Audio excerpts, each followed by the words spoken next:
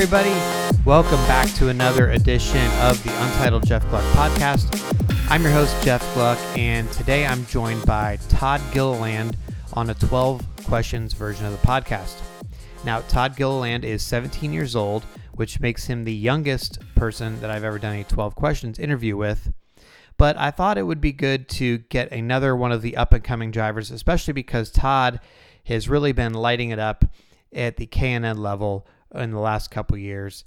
Very impressive guy. I've happened to have known him since he was a little kid, and I hate to say that because I sound old. But, I've often heard other writers who have been around a long time, who cover somebody like Dale Sr. Now they cover Dale Jr. And they're like, I remember when Dale Jr. was a little kid.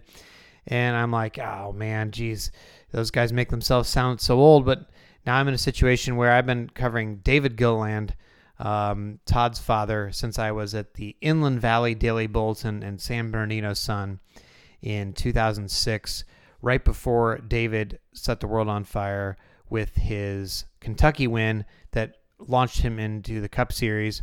So I can remember Todd as a little kid, and now here he is doing a 12 questions and driving quite well in stock cars with a bright future. So let's hear what 17-year-old Todd Gilliland had to say.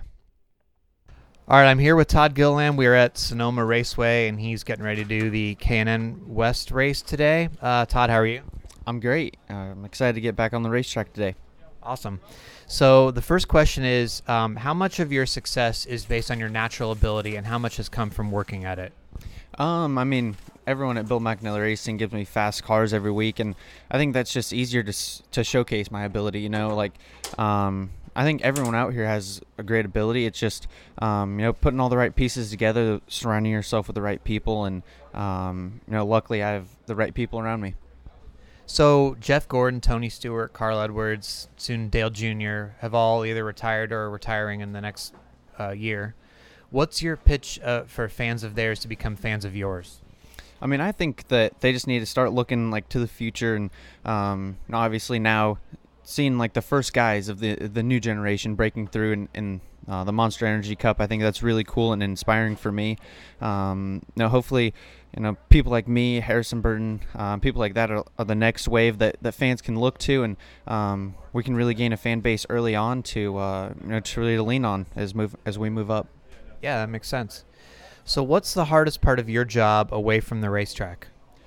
School, for sure. And trying to keep up with school and also going to the race shop, balancing, all that time has really made me more responsible, I think, in the last year or so. What year are you in school now going into in the fall? I'm going to be a senior, so I'm excited to be done with it.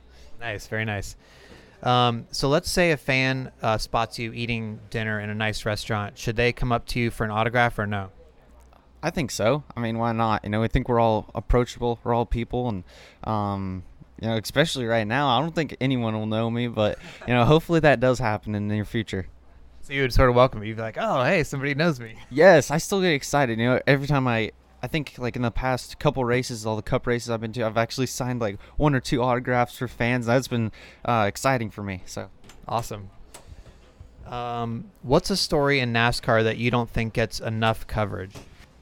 I don't know. I think sometimes you could cover the guys in the back a little bit more. They're the ones that are trying to work harder to be up front, and everyone knows that, they see that. But I think just sponsorship's hard in Monster Energy Cup Series, so I think trying to maybe just even out the TV coverage or something. I'm not sure, but I think they do a good job covering everyone right now. Who's the last driver you texted? Probably Derek Kraus, my teammate, and we text a lot all the time. And being teammates at Bill McAnally Racing, he's asked me some questions about the race last year here, and we got wrecked on lap 1, so we don't know much about it either. So we're both kind of going into it kind of blind. You're like, sorry, dude, I can't really help you much. Yeah, exactly. Hopefully you can help me a little bit this time. Do you consider race car drivers to be entertainers? Yeah, in a way. I think that's why people come to the racetrack, is to be entertained and to watch a great sport that everyone loves. So I think once we get out there, we're all doing everything we can, and you're right on the edge, and I think that is entertaining to some people. What is your middle finger policy on the racetrack?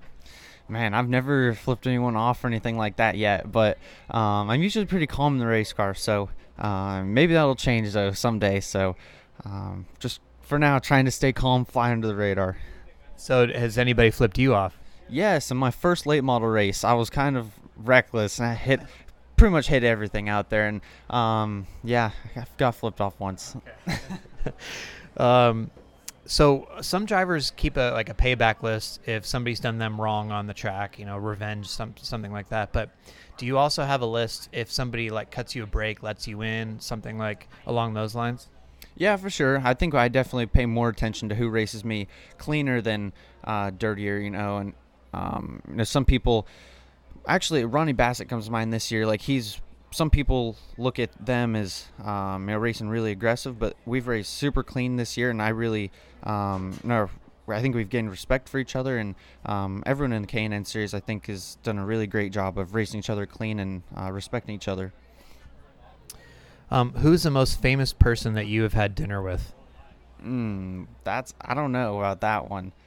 Man, who are some famous people?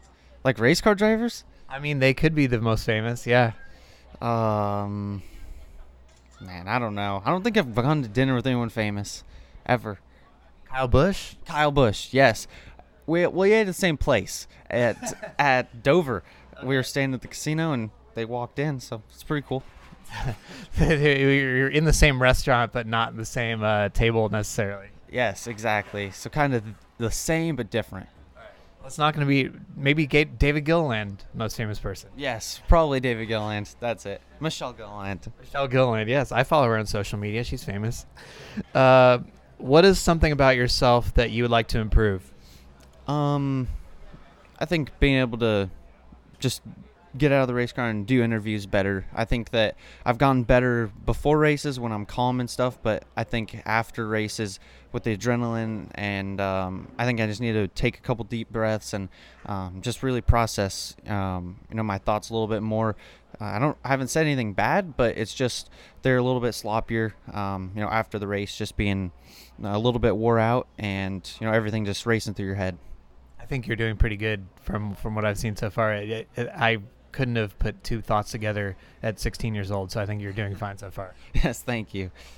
So the question from the last guy was Eric Jones, and he was thinking back to when he was 16 and talking about how some of the pressure that he felt was to win big races to get like big marks on his resume so that like he could prove to people I can win these big races. But he thought a lot of that was pressure he was putting on himself. So he wanted to ask you, like, do you have that sense of like I got to win these big races, and do you feel like that's coming from the outside or something that pressure that you're putting on yourself? I think there's a little bit of pressure coming from the outside, but I think most of the pressure is I put on myself, and I expect to win races, but that sometimes hurts me. Going into these big races, like he said, Sonoma's a pretty big race for the K&N series. We have 30 some cars, and I haven't done much road course racing, so being out here with people like Ryan Blaney, Daniel Suarez, and Kevin Harvick in today's race is a big learning experience. I think today's race would be successful just to make it to the end and learn from those guys, and a win would be great, but we just gotta keep the pressure off. I think that's when I perform the best, and just keep looking ahead. So the next interview I'm doing is with Ryan Blaney. Do you have a question I might be able to ask him? When are you gonna do that? Today or like next weekend? I'm doing it tomorrow morning before the Sonoma race. Ask him what he learned in today's race. Okay. There you go. What he learned to take tomorrow. I guess that's a pretty common question, though. I don't know. Well, it's not so common in that running K&N. I'm sure the cars are much more different than even like Xfinity versus Cup. K&N versus Cup, I'm sure, is a lot. So maybe he did take something from it. Yeah, maybe. You never know. Guess we'll find out. We will find out. Thanks for joining us, Todd. Yep. Thank you. And Todd ended up finishing 6th in that Sonoma race.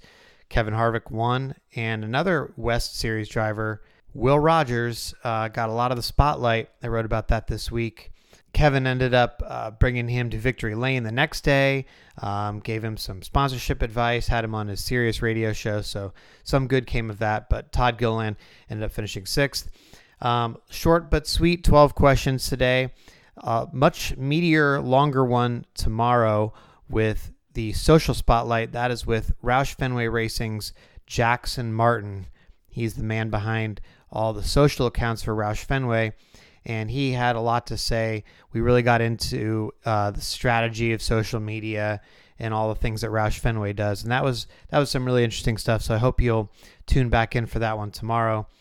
I'm coming to you right now from my apartment in Portland, Oregon, but spending the day traveling to Daytona International Speedway, where I will be this weekend, and then covering the Coke Zero 400 on Saturday night. Hopefully there will be no rain, although the forecast is a little bit iffy, but we'll see. So again, make sure to check back in tomorrow for a really good social spotlight with Jackson Martin. And until then, thanks for listening to the Untitled Jeff Gluck Podcast.